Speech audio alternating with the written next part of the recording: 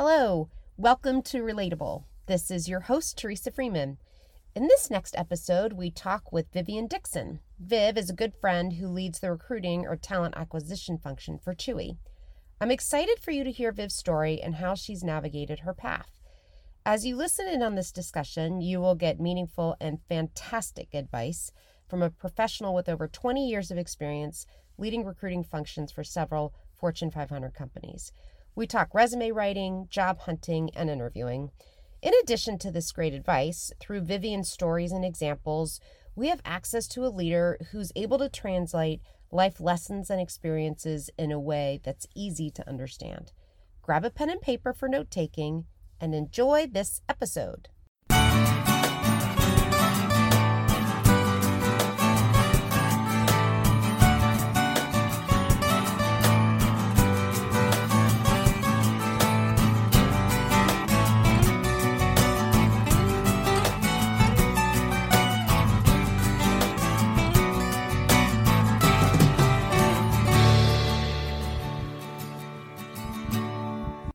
Thank you so much for joining me today. I've been hunting you and chasing you for at least a year and a half, I think, to have you join me on this podcast. So I finally won out.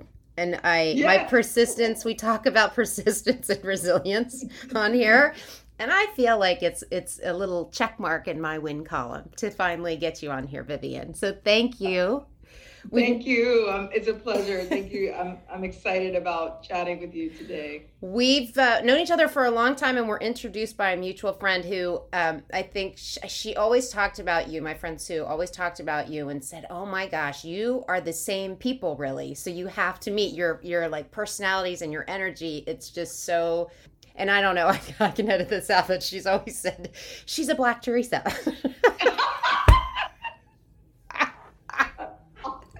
I'm like, look at that, what I learned today. I know. And it's just so funny. And then you meet, it's so funny when you hear about someone and then you meet, and I was like, oh my gosh, we really did have to meet because you really are one of my favorite people. I love talking with you and hanging out with you. And you've been very supportive of me in prior roles and kind of working through stuff. So thank you again for being on here. I really appreciate it. Oh, thank you. It's been a pleasure just going through the journey with you to get here. So I'm excited to get it off the ground. Good. Let me know a little bit about your current role and what you do. The one thing that I think is so great about you being part of this conversation and on our podcast is that this is very much focused on development for people as they're working through career and life navigation. That's kind of very simply put how I would characterize it. And your type of work is so directly connected to that. And so I know that there's going to be a lot of great information, nuggets, advice, shared just based on all of your years of experience. So I'm super excited for people to get to meet you and hear from you. Awesome. Thank you. I'm delighted to share. What I've found in my role as a leader in talent acquisition is that there's often a misunderstanding from candidates on how to navigate just the job search process and how to navigate getting into companies. And when I am able to share with them how they should really think about it, a light bulb goes off. And so I'm happy to share those tips today. Thank you so much. Tell me a little bit about your current role. So I am the leader of talent acquisition for Chewy. I've been here for 8 months. It's been an awesome ride. And I lead a great team of talent acquisition professionals. We support hiring, everything from campus hiring through executive hiring. And I am now based in Florida, which has been a change for me, but it's been an awesome change, and work directly with the leadership team on building the business. And it's been really fun. And in terms of your path, this is on the smaller side for you, right? In terms of organizations. The reason I ask that, I see you nodding, but is this your first time going? And people are like 16,000 is not small, but when you think of your career, we both worked in professional services and other big companies that have, they're small countries, right? They're just huge. So is this your first time going into a smaller company, or have you done that before? It is one of the smaller organizations I've been in. Earlier in my career, I was a part of other organizations that were just starting, were about this size, but that was about 20 years ago. Yeah. So it's been a little while. Do you like being back in the build phase? Oh gosh, yes. It's actually my favorite part. Yeah. For me, building and rebuilding is what I love to do. And so to have that opportunity to build from scratch, have that creative license, it's actually a ton of fun for me. So I'm like a kid in the candy store in that regard, because I can create and shape and really guide the team on things that I know will work well, and frankly, avoid some of those landmines that I know won't work at all. And are you someone who, I'm curious at Chewy, because I know you have been in other roles, but how do you feel in terms of being at the table and being able to make decisions and drive strategy? Tell me a bit about that and how that's working for you. Actually, it's a great opportunity to really build a business. What I've found as a leader in TA, and we say TA as short for talent acquisition, is that many who are not intimate with the function do not realize that it is a business in itself. TA is a business, right? We have quality, we have speed factors, we've got operations, there is math, there are numbers, there are metrics, and there are also relationships, right? And you're looking at balancing all of those things to drive the business. And so for me, having that opportunity to shape that business with the leadership team, being a part of that strategic decision making, and it's not just about recruiting, right? It's about making good decisions for the company and how the hiring of talent embeds within that broader strategy. So I am thankful that our leadership team not only offers an opportunity at the table for it, but frankly, they expect it. Yeah. They expect me to come in and have a point of view and help drive what the future of hiring and acquiring great talent looks like. And so in a lot of ways, it's super refreshing, and it's also fun. It's fun, right? It's fun to build, and it's fun to grow. It's interesting. I started my career in recruiting. I actually started in campus recruiting and then moved into a one-to-one. I don't know if I ever did a lot of experience. I think I spent a lot of time in campus before I moved into, I didn't know that. Into ER. Yeah.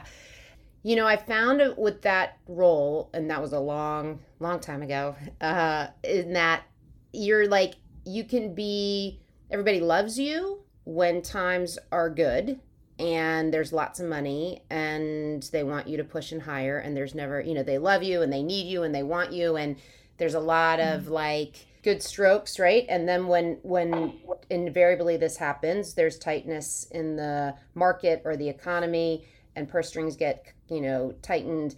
Then recruiting, you have to sort of morph and change quickly, and then you become less like a hero and more of a hindrance. And how do you have to keep us alive in a different way.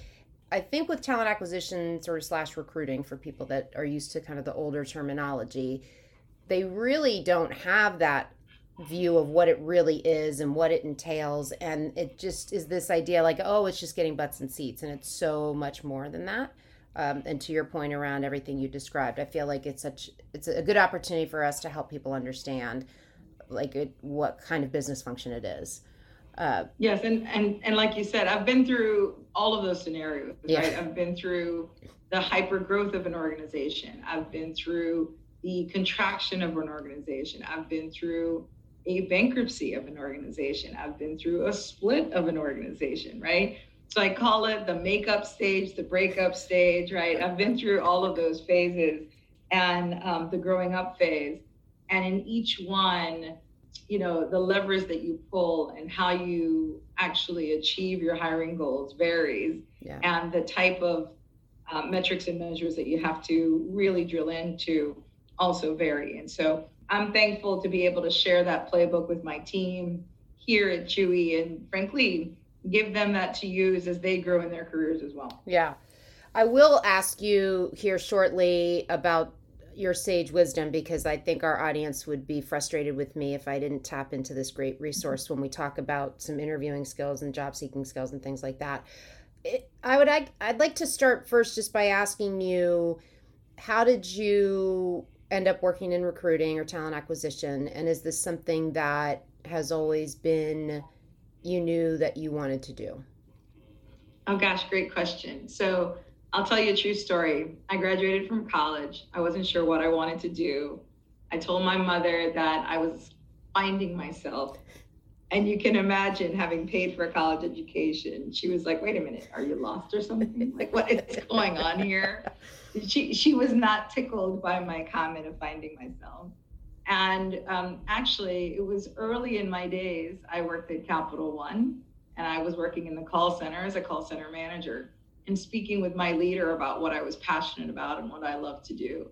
And she was the one who actually turned me on to, what about recruiting? So I candidly did not think of it as a profession, did not anticipate that as where my path would go. And one thing led to another, and I moved and transferred internally into a recruiting role, and I've been doing it for 23 years. And so I was thankful that I was able to find my passion, because it is a blend of everything I like to do. I like working with people, I like numbers, I like math. My team knows that I live with my calculator, be it on my phone, desktop, or my computer. I'm always calculating, metrics, measures, inputs and outputs. And so for me, like many people in recruiting, they stumble upon it in some way. And I stumbled upon it pretty early in my career, and I've been in it for quite a while. What was your degree? I was actually a political science major at the College of William and Mary. Okay. Aw. That's where I did a ton of campus recruiting, was at William and Mary. There you go. I loved it. I loved the career center there, and there was such a kind woman. Her name was like Pat somebody. She was awesome at William and Mary. So, okay. So now you're, you found your passion and you're excitedly working in acquisition. And tell me about, it's funny, what's kind of coming to mind right now, it's like, because I'm actually doing some writing right now, and I'm doing some writing about interviewing, and I just I canvass people around their worst interview experience, either themselves or interviewing someone else. And boy, did I get like immediate response and a lot of awesome stories, frankly. So, because everyone has one, right? Either you yourself or, when you're the interviewer. They're just amazing what can happen. For people that are interviewing right now, for people that are, let's maybe start there. And what are some thoughts that you have around the skill of interviewing, or tips, or what you think people, if you had to boil it down to 3 tips, what would you say? Oh gosh, good question. If you don't mind, Teresa, I'll take it a step back before even landing the interview. Sure. Because I think sometimes half the battle is landing the interview. Sure. And I find what people's misconceptions are is that it is actually even before they get to that interview process. So here are a couple of quick tips. One is, the resume should reflect what you do without a conversation. So the biggest mistake that people make is that they expect that the resume is a teaser, almost like a tweet. Like, here's a teaser of what I do, and call me and I'll give you all the goodness of what I bring to the table and what my strengths are and how to synthesize all of my background. And through that conversation, I'll help you understand. And then we'll then determine what the best job is. That is not how companies consume talent. The way they consume talent is they look at the resume and they say, is this person a good fit for this role that I have open or for another? And it has to be based on the writing of what's on the document. And so I'll tell you, I've got true stories of family and friends of friends that I have often taken the red pen and I've told them, I do this for a living. I've been doing this for 20 years. Bear with me as I, go and ask you a ton of questions and help you make this resume better. And I will ask questions of them that they feel is frankly clear as day on the resume. And I'll share with them, do you realize there's no keyword on here of your international experience? Do you realize there's no indicator on here of the size of team you've managed? Do you realize that there's no indication on here you've ever managed a P&L? And so things that may come intuitive to the person because they do it all day, candidates can sometimes neglect to put it on paper, and they expect, well, Teresa's going to call me and then I'll get to explain it to her. Well, they'll never get the phone call if it's not properly documented on the resume. So my biggest tip is to ensure that if there's any job that you're interested in, ensure that the resume and the job, there's a noticeable match. Another mistake that candidates make is that they believe that the company should hire them for their smarts, potential, or capability to learn to do a job. That's another common error, right? And here's the best analogy I give you. If your car is broken down, you want a mechanic to fix the car, right? If you're going to organize an awesome dinner party with your friends and family, you're probably going to hire a professional chef. You're not going to hire the chef to fix your car. You're not going to hire the mechanic to fix your dinner.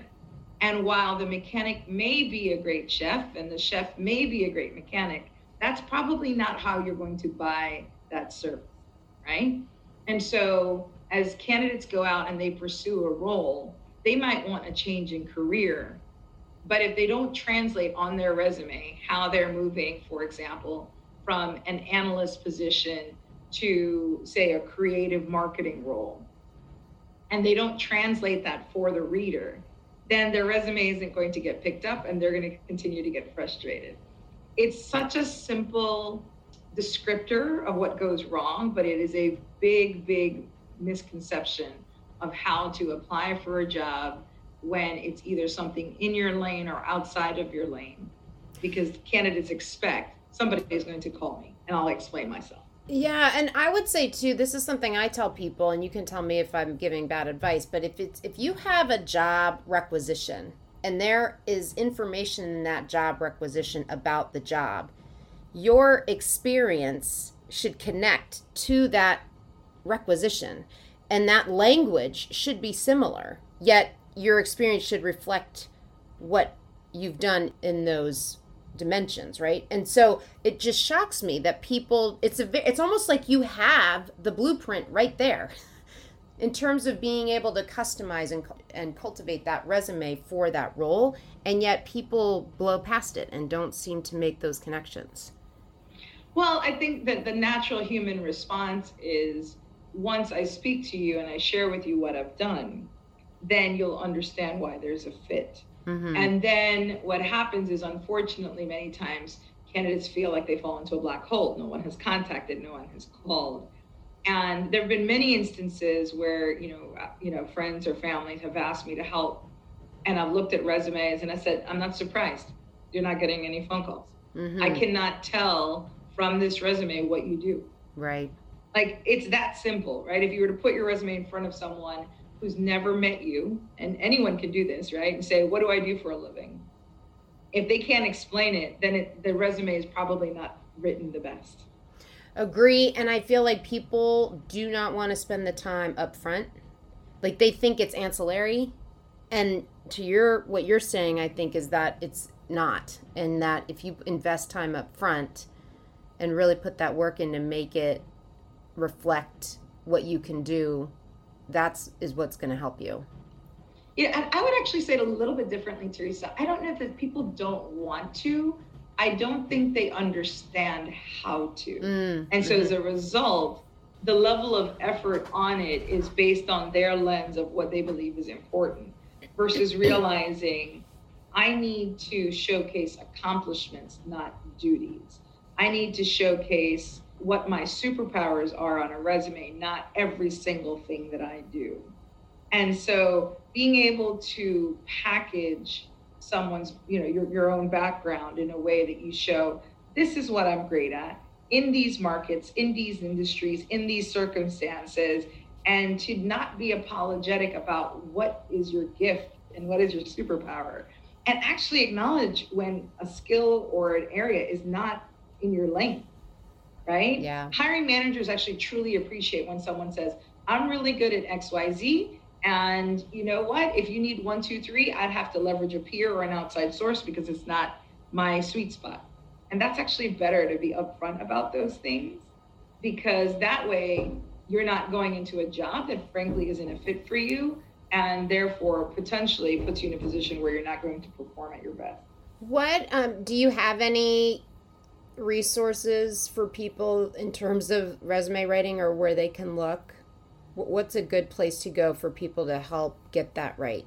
That's a great question. There's tons of job boards out there. I don't think any one is better than the other. What I would suggest is grab a resume of someone else that you like and that stands out to you. Mm-hmm. And I would also say, grab a job description that stands out to you and says, you know what, this is speaking to my background in a much clearer way than potentially I was describing it. The common mistakes that candidates make, again, is that they will list duties and not accomplishments. So you may have been responsible for leading a team of 5 people, but what did those 5 people do, and for how long, and what was the impact of that responsibility? So showing accomplishments, impact, breadth and depth of experience on the resume. Mm-hmm. And what I mean by that is, was your work impacting a local department, cross departments, cross teams? Was it impacting, say, within one state, multiple states, multiple countries, right? Is it impacting dollars of $50,000, $5 million, $50 million? So having that additional context is helpful. Yeah. Qualifying and quantifying, right? The results. Yes. Absolutely.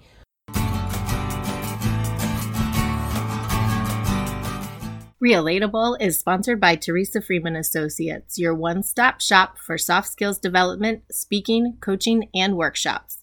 If you'd like to hire Teresa, visit www.teresafreemanassociates.com for more information.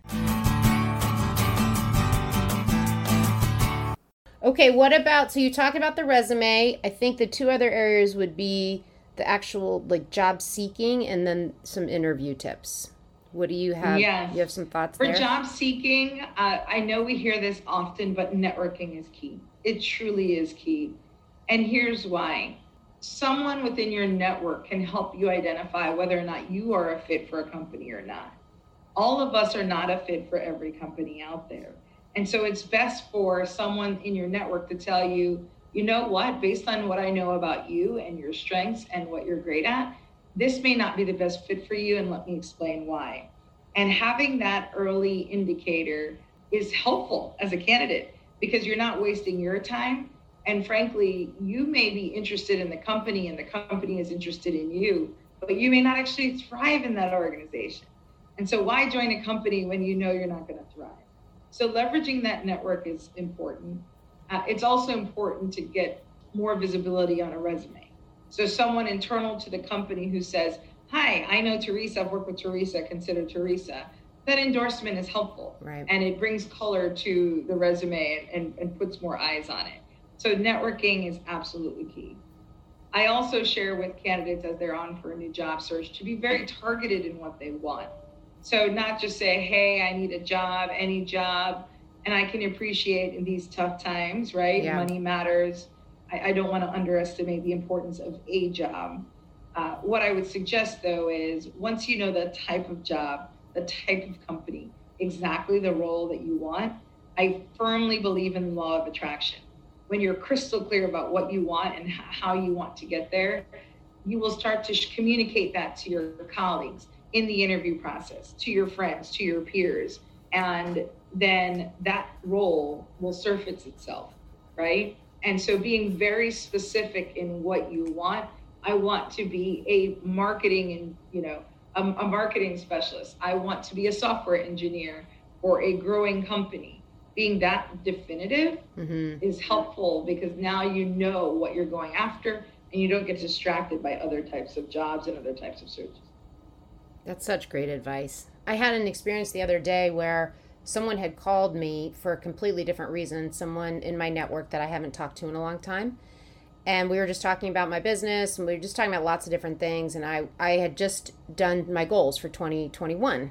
And one of my goals is that I want to do a lot more coaching. I love the coaching space. I feel like that's where a lot of my strengths are.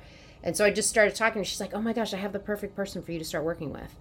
And just by that, putting that intention out there, again, it's so interesting how things happen not the way that you think they will. So being open, being communicative, you'd be surprised how things can evolve and shape from there.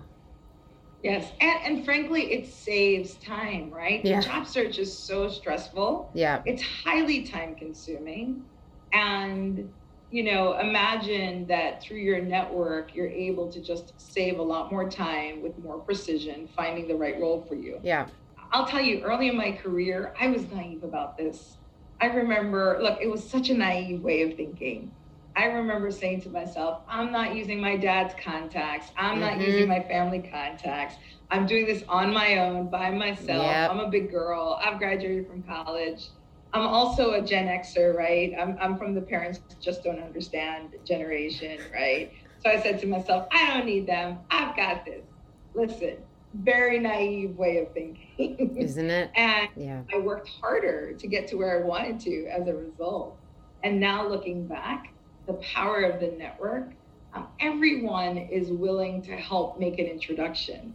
And so, no one should think of, oh, I'm inconveniencing another person. Most people are willing to make that introduction or to say to you, I don't think this is for you, and here's why. Yeah. And again, it's just a huge time saver. One thing I want to ask you, there's a philosophical question here about the resilience of pushing through when you get no. And even, let's just say you're super clear and you're manifesting and you're, to your point, like you're doing the law of attraction thing and you're targeted and you're doing all these things that you're saying and it's still not coming to fruition. What's your response to that? I mean, you maybe have been in that position yourself personally at some point, but I'm sure you hear that a lot given the role that you've had in these organizations. Yes, no, great question. As an insider leading a talent acquisition team and having done it for years and years and years, here's a couple things that I think about. One is there's so many reasons why someone else may have gotten hired. An internal may have been identified. There may have been a reorganization. There may have been someone that identified as a stronger fit for multiple reasons. And so my suggestion is one, not to put all eggs in one basket. So if you're looking for roles, have, as much as you can, of course, control, have multiple opportunities in queue, recognizing that there are multiple reasons why things could go in another direction. If you have not been selected for a role, I would do two things. One is I would ask the organization for feedback. Some companies are willing to give it, some are not. But if you are fortunate to get some feedback and ask that recruiter, then even if it's one little nugget of information, right, that feedback is a gift, right? It's truly a gift. The second thing I would do is also really be reflective on, did I communicate my role, my impact, and the problem that I solved and how? And here's why I say that. Sometimes mistakes that candidates make in interviews is that they speak in the terms of we. And while it definitely takes a team to get things done, if it is hard to decipher what the candidate themselves did and what their role was in every situation in an authentic way, then it's hard to see what am I getting out of this particular type of candidate. And so, each person will not always be the leader or the main point person in every example. So you're not expected to be a hero in every situation that you share, but it's important to share and communicate. What did I do? What actions did I take? What was my thought process? What were the pros and cons that I weighed? What were the factors that I considered? What was the data that I incorporated? And ultimately, what are the results? Right.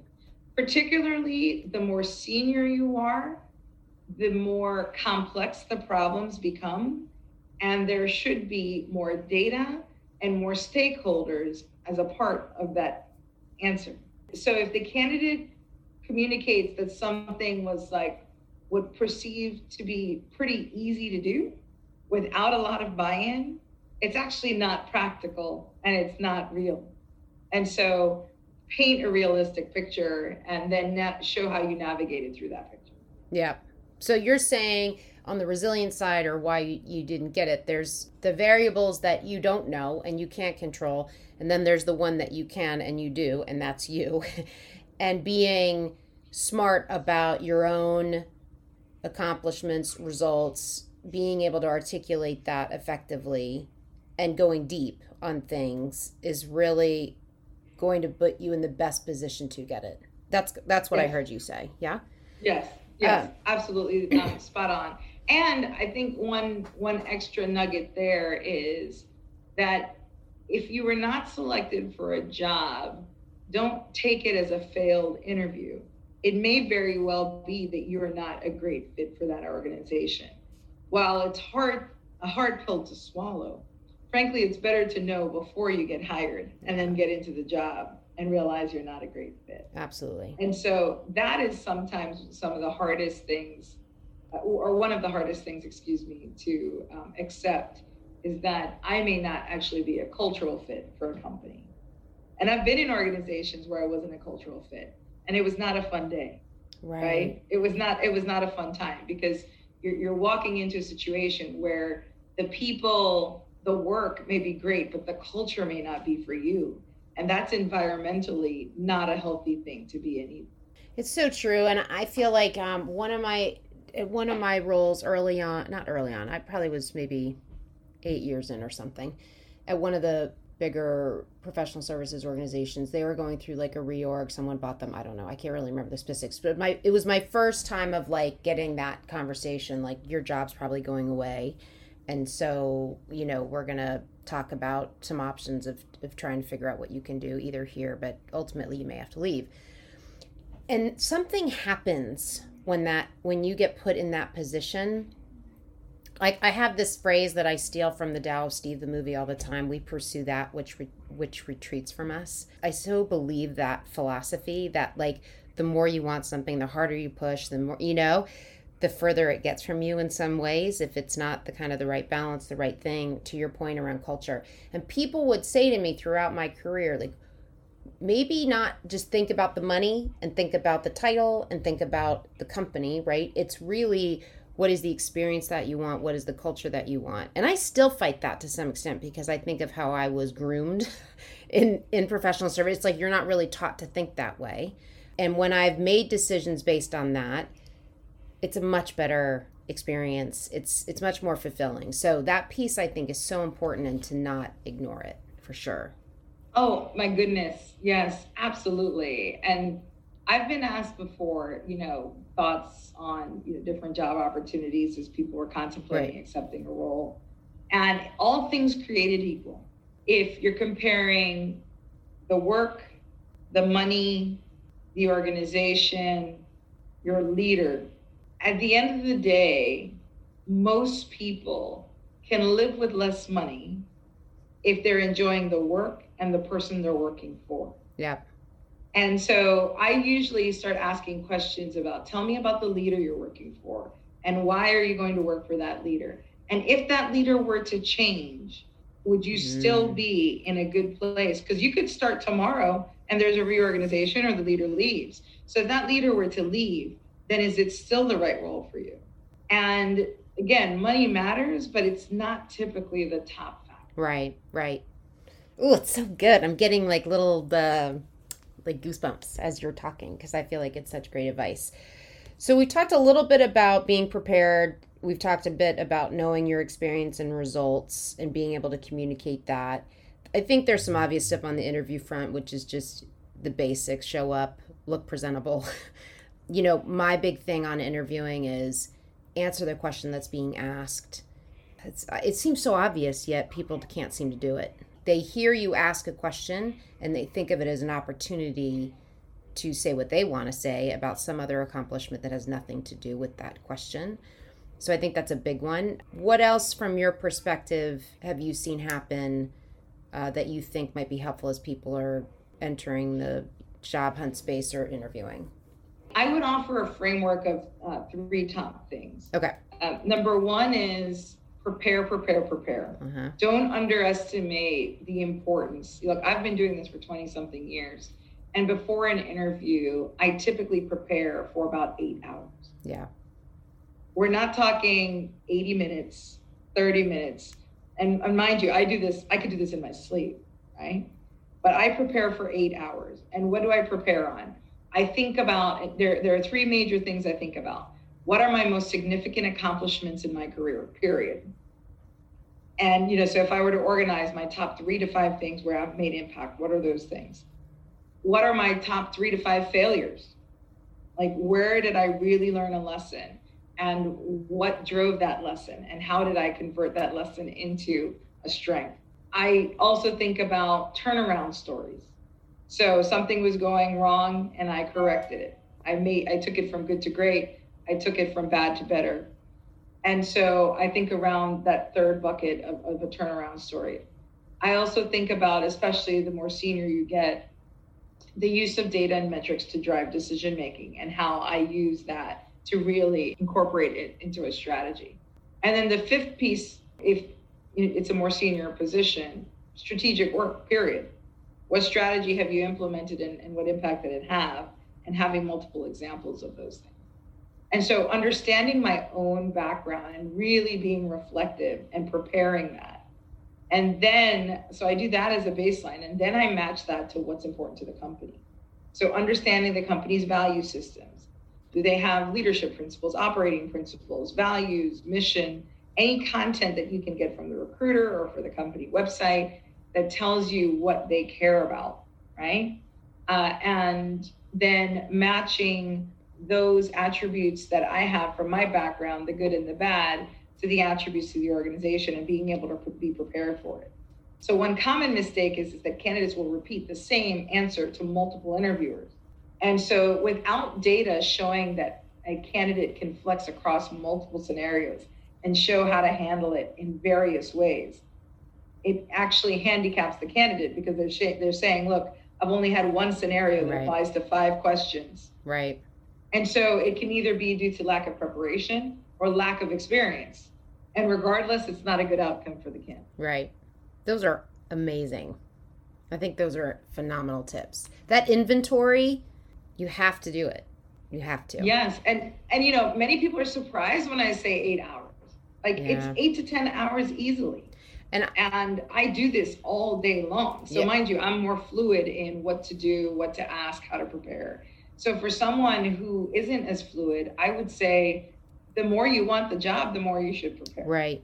And I will say also, in your prepare, I would also say role playing and having someone ask you questions, you know, a trusted friend, partner, colleague that someone that you trust. But I think there's nothing that replaces that. You thought it, you've written it, now you have to say it. And can you say it succinctly? Can you say it in a way that is meaningful and that shows your best value? Yes. And how many times have we walked away from interviews and going, yes, I should have given that example of X. Right. Well, the preparation helps avoid that. Totally. Because you can prepare your responses and then truncate. Let's say you prepare 15, different scenarios.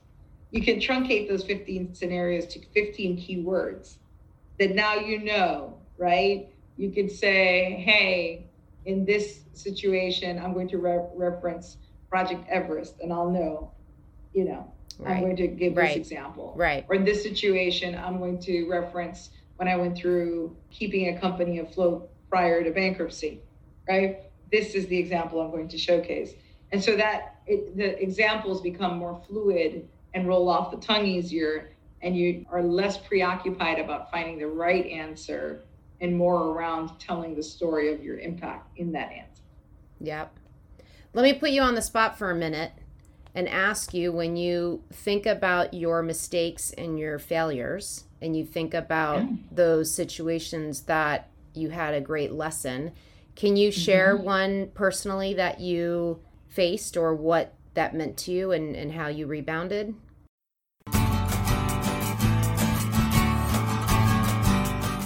If you'd like to advertise with Relatable, please email us at info@tfreemanassociates.com. Sure. Gosh, great question. I think as I look at failures, probably there's one big theme that I've realized for me. For those that know me, know that I lead from the front. I lead with courage. I'm one of those people who's like, let's do it. Let's get it done. I lead my team to believe that they can do more than they ever thought they could do. That's just who I am. Let's make it happen. Let's figure it out. We're smart people. We're gonna make this work. And what I've learned over the years, particularly, as I've grown as a leader, is that the higher you get, the harder it gets. There are fewer people at the top. It takes more both brain power, EQ, IQ, and being able to navigate a culture than just, results. Results aren't it. It's not just about results. And so if I were to look back at a situation where that happened, I would say, I'd give you an example. I worked in a prior organization where one of my colleagues, frankly, in my opinion, was a bit uncomfortable, probably the best word, uncomfortable with the fact that I was being brought to the table as a head of TA. This colleague would prefer that I not be brought to the table, and it would come through a different part of the organization. And so that trust that I had built with the business to be at the table to talk strategy was something that this colleague was not comfortable with. And so this particular colleague felt like, well, let's find an opportunity to frankly undermine Vivian, right? Because she's being brought to the table. Why would we continue to allow that? And so in that situation, my lesson learned was I personally don't have time for games. It's just not who I am. And what I should have done was escalated on that human. What I did was I ignored it, and not ignored it like I didn't know it was happening, but I basically tried to put it to the side, pretend it didn't exist, continue forward leading my team, delivering on results, building relationships with the business, and driving the business. And in hindsight, I needed to actually address the issue, escalate the issue, and remove that noise. Because then it became a story of he said, she said, right? Yeah. And it just became a distraction. And so for me, I look back at that scenario and I said, you know what? Vivian, you were addressing the issue by not giving it energy, which was by design. But I needed to take it a step further and actually escalate on that person who was frankly not benefiting the business. They were just distracting. Right. It was just a distraction. It was a personal distraction. But here's the thing, now I'm more aware in circumstances like that. What behavior am I exhibiting? What actions am I taking? When am I actually going to address an issue head on versus allow results and performance to prevail? And sometimes that isn't enough. Right? Yeah. The latter isn't enough. I feel like that is so powerful. And I had this epiphany the other day, and I don't know if you felt the same way being in a human resources professional, but I do believe that inherently there is a stereotype and there is a version of an HR professional that we're accommodating, we're collaborative, we'll do anything to meet those results, and we bend because the business or the client or your infrastructure, right, your internal, so we're always bending. And I had this epiphany, and it was really not that long ago, where that's been a great strength to be able to do that when you have to, but you have to know when not to, and that you have your own thoughtware, your own point of view, your own, there are times when you should not bend, or that you are just as important as everybody else in the room or at the table. And I don't know if, to be honest with you, if that's partly female or if it's this combination of being female and in human resources and what that trajectory of that profession. I feel like we're in such a better place now than when I first started with how we're being collaborated with and sort of that C-suite space. But I love that you gave that example because I feel like everyone has experienced that at some point. It's not specific to HR or talent professionals, right? Everyone's experienced that person, and you think, I don't want to make noise, I don't want to make waves, like I'm just going to do my job, and sometimes that's not the answer.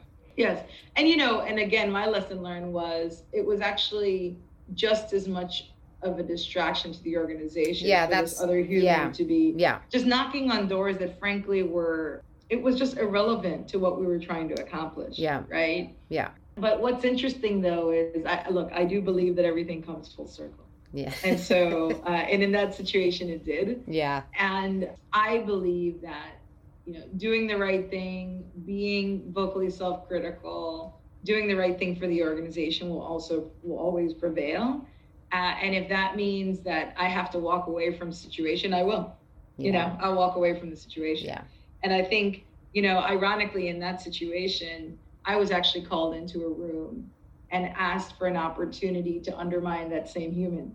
Wow. So that was an interesting full circle moment.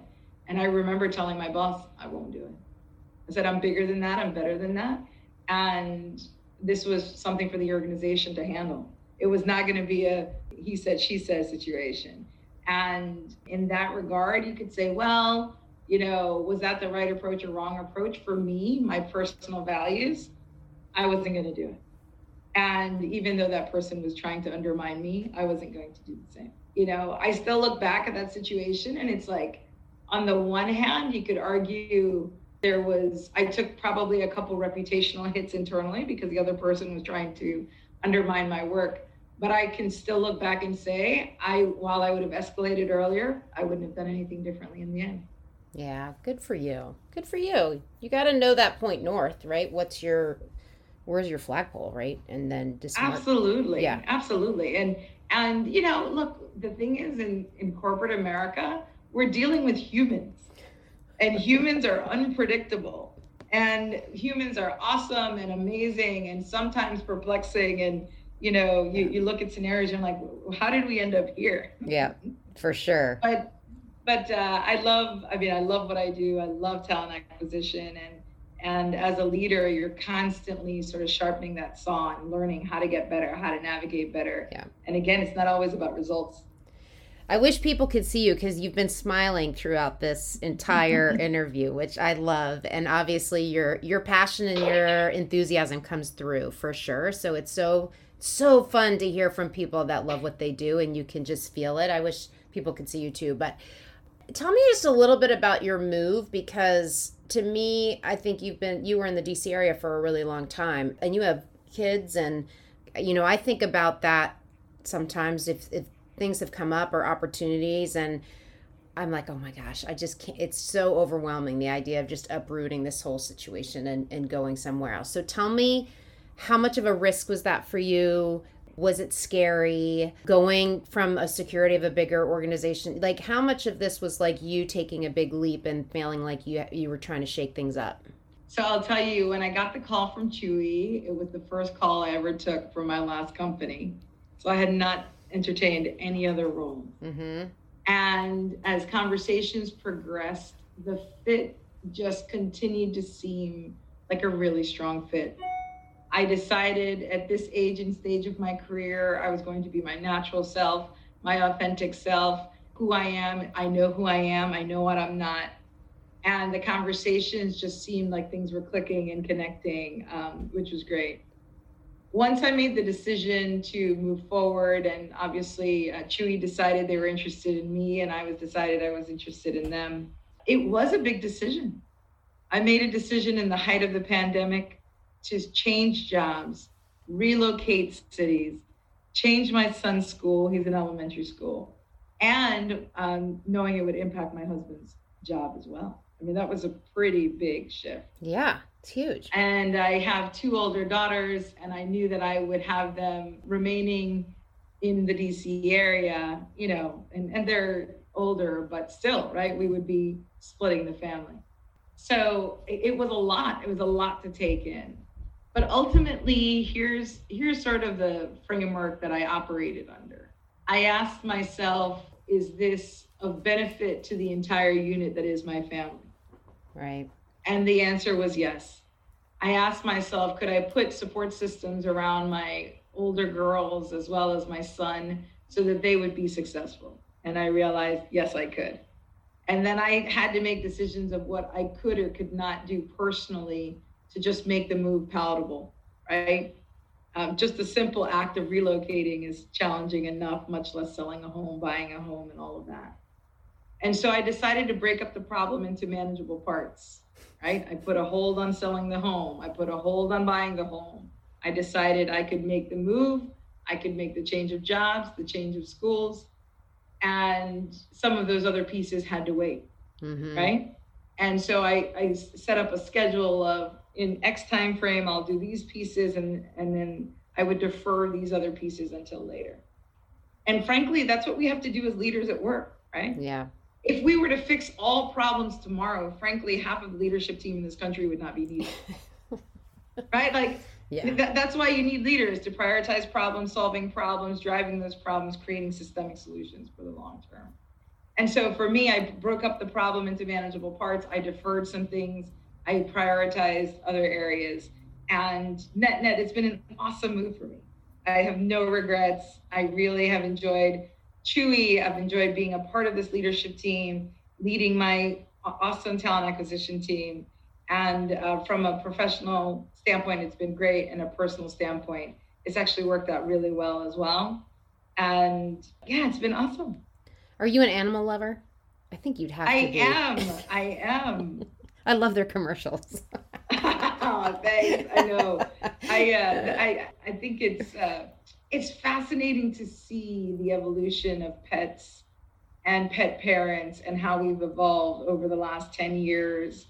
I have a niece who's very close to me, and she was telling me, Auntie Vivian, we're going to a puppy party. And I was like, wow, like she's graduated from college, doesn't have children yet. She's married with her pup. And so she and her married friends get together and, have puppy parties.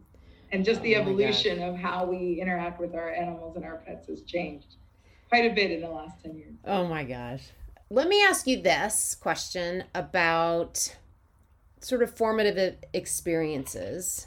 And I think it's a double question really, because I think we can integrate them given what we've talked about so far, which is when you think back to kind of a younger Vivian, right? And you think about the path that you've navigated, and then you also think about formative experiences or events that have shaped you in terms of your path. Maybe you could talk a little bit about maybe one, right, that you think sort of stands out, whether it's something that's a challenge or a success that really, I think, was one of those moments. I think we all have these moments in our life that was like an intersection maybe, and sure. and it really kind of positions you differently in the world. And then maybe sort of on the heels of that, it sort of ties to, or it can be different, but like advice that you would give to young Vivian, that it's going to be all right, Yes, no, great question. So, as I look back, and of course, now that I'm older, you realize those moments that were shaping your value system that at the time just seemed like it was your life, right? You don't really realize that they were shaping your value system. I look back, and I came from a household of two working parents. And those two working parents, their parents both did not work. So it was interesting. They were the first where they both were working parents, but they did not grow up with both of their parents working.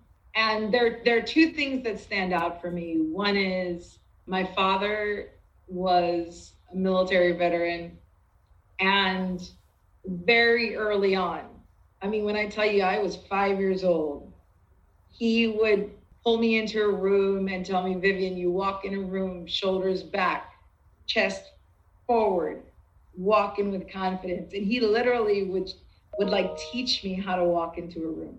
And I, of course, as a child thought this was the most insane exercise. I am not in the Army. Like, why are you making me do this, right? And it's funny because now people tell me all the time, wow, when you walk in a room, we know you've arrived. And it's not something that I try. It's something that's natural. But I look back and I realize, wow, my dad was making me do this, literally this Army march as a young child that later shaped how I walk into a room. And, as I look at my mother, who also came, both of my parents came from very poor means, frankly, and they both defied the odds. They defied the odds of where their life, at least the script suggested they should land. Right. And so when I was a child, my parents expected a ton out of me. Talk about using data, true story. My mother would pull out her report card every report card season and show me her data of all of her A's and her expectations of me. True story. Up to this day, she still has them. And so she would show me and validate to me what she expected of me out of school. And I was always expected to perform at a higher level. And so in a lot of ways, I just had no choice. Yeah. I had no choice, Teresa. I had no choice. But with that strong discipline and with those high expectations, it then became who I was, right? And they say your formative years are really around somewhere between age 8 to 14. Right. Yep. And so by high school, I had my own standards, right? I wanted to make sure that I was doing well and that I was accomplishing things and that I was, achieving those success factors in school and with my grades, as well as, in participating in a lot of clubs and leading those things as well. And so that early upbringing really carried through my schooling and beyond. Mm-hmm. And it really was about high standards and not accepting average. That was how I was raised. And then candidly, where I'm from the US Virgin Islands. And in that environment, our leaders were our people. Mm-hmm. And so it was common that the, people in the position of power, the governors, the legislature, the doctors, the lawyers were all friends and family members. And so it was an expectation that you will lead, you can lead, you should lead. And, it's your choice whether you do it or not. And so the combination of those two things, frankly, led me to where I am today. I feel like that's so interesting. You said something about how it eventually evolved from being their expectations to yours. And I feel like that's so interesting. We could probably spend a whole hour on that.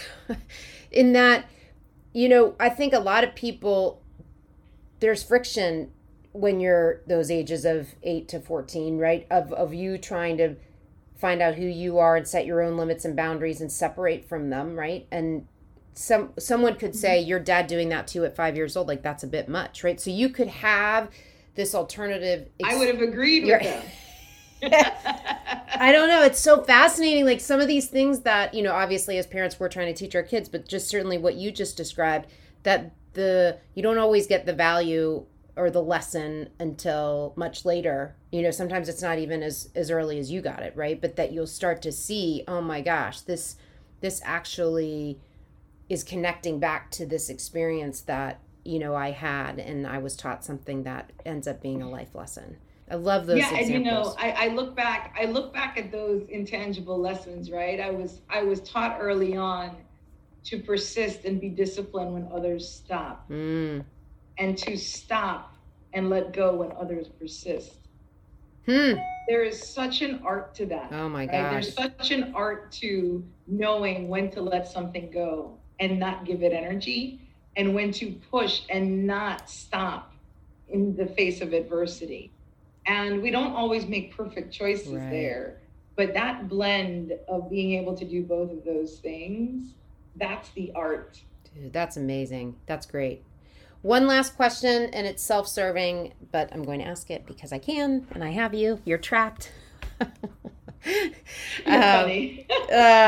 Is around soft skills development and my passion for this platform and being able to talk about important skills that will help our people develop, those that are early in their career. And as a leader, I think you and I have even talked about this, friendly in prior conversations, just about leadership and young talent and emerging talent and what we're seeing. I'm curious, from your perspective, what would be one of the more critical soft skills that you think is important for people to be spending time developing? We know that people are spending a ton of time technically developing, right? You see kids coming out of school with these GPAs that are insane, taking all the classes, they're, doing all the internships. It's like everything is getting checked off. Yet I find that there's this whole sphere of skills that's being not ignored, but certainly there's not the same type of rigor or discipline or learning that's happening. So I'm curious from your perspective, which one or, a couple that you would pick out. There are two that stand out as you ask that question. Number one is the ability to read a room. Mm-hmm. Yeah. So every single person, no matter how early or late in career you're in, you should take a conscious point of reading the room. I always tell my leaders and my team, those in power are not necessarily ones with the highest title. So you need to read the room to understand who's driving the strategy, who is being listened to, who is closing the door on an idea, on an opportunity, on a plan, and why. And so the ability to read the room will help you better navigate. Mm-hmm. And that's an important skill. And that room and the climate in the room can change day to day, it could change week to week, it could change month to month. But in my mind, the idea is to understand the pattern, right? So if I go simply to like 3rd, 4th, 5th grade math, I remember when it finally clicked for me, and actually math was one of my favorite subjects, but when it clicked for me, wait a minute, I don't need to understand this equation. I need to understand the pattern of how to solve the equation, and then I can solve every equation thereafter, right? Understanding that pattern is what matters, and the methodology of how to solve a math problem. The same thing happens in organizations. Once you start to see the pattern and the methodology of how decisions are made, how the environment changes, and what drives that organization to either continue down a path or pivot or do an about face, then you can better predict how to navigate it. So that's, I think, number one. Number two is thought leadership. So there can be incredibly brilliant individuals on the team. And those individuals can either lead through how to solve a problem or how to address an issue with thought leadership, or they can react to someone else's opinion how to solve it and provide intellectual horsepower on that solution. I would advocate that, especially early in career professionals, that they practice brainstorming. If I had to solve a problem, what would I do? How would I go about it? What research would I make? How would I learn? If it's something I don't know about, how do I teach myself? And really practice that brainstorming. Because the higher you get in an organization, the organization is seeking thought leadership. The organization is not just seeking execution and delivery of results based on what someone else says to do. And so that thought leadership, being able to say no, being able to have a point of view, being able to pivot a conversation to say, look, I understand your point of view here, but let me tell you the pros and cons of your method, and let me give you an alternative. And really being grounded on why. That thought leadership is super important, and being comfortable and grounded in your point of view. I love that. And I feel like there's opportunities for people to do that at all levels, right? Even if you're not in corporate world yet, right? You can practice those skills. And part of why I'm doing a lot with some interns now is I feel like I have this really cool little lab to help people be in these positions. And it's not super high stakes. Some things are higher stakes than others, but being able to practice that, you got to be able to practice it and try it out. And it's not easy. What you're describing is those are mature skills, I think, yet if you practice them and you put yourself out there, those both I think are kind of putting yourself aside, right? And you're kind of learning. I mean, the read the room thing, we say that to our kids all the time. I say read the room because I have 3 boys and they're not very, I'm sorry to all the boys and men out there, but you're just not great at it. You haven't spent a lot of time doing, not all of you, I won't say everyone, but at least most that I know, they weren't taught to read the room, right? And so some of us have that instinctively. I think that's such a great one. And then on the thought leadership side, it's being able to recognize those moments, taking them, and then trying to provide something there. I think those are great. You are just a dream. Oh, Teresa, you are too kind. It's always a pleasure chatting with you. It's fun. I loved this. I feel like we got such great information, and you were so nice to share so much insight and help. I think people are going to really benefit from this conversation. And Chewy's lucky to have you, and I'm lucky to call you friend, and I'm just so appreciative that you spent time with us doing this. So thank you. Anytime, absolutely. I think if I could leave with these closing thoughts. Yeah. I really do believe that each one should teach one, right? If each one teaches one, we all get into a better place. And so I encourage my leaders, my peers, take one person under your wing. And if everyone does that, the magic of that scaling and amplifying and helping another. And I remember, actually, you and I have a mutual contact, your former intern, who I also know. Mm-hmm. And I remember saying to that young lady, look, you can pull someone under your wing and teach them what you've learned, right? Yeah. You don't have to be senior in your career to teach. Everyone can learn from everybody. And so if all can take on someone to mentor and help them get better, then we collectively get better. Damn Skippy.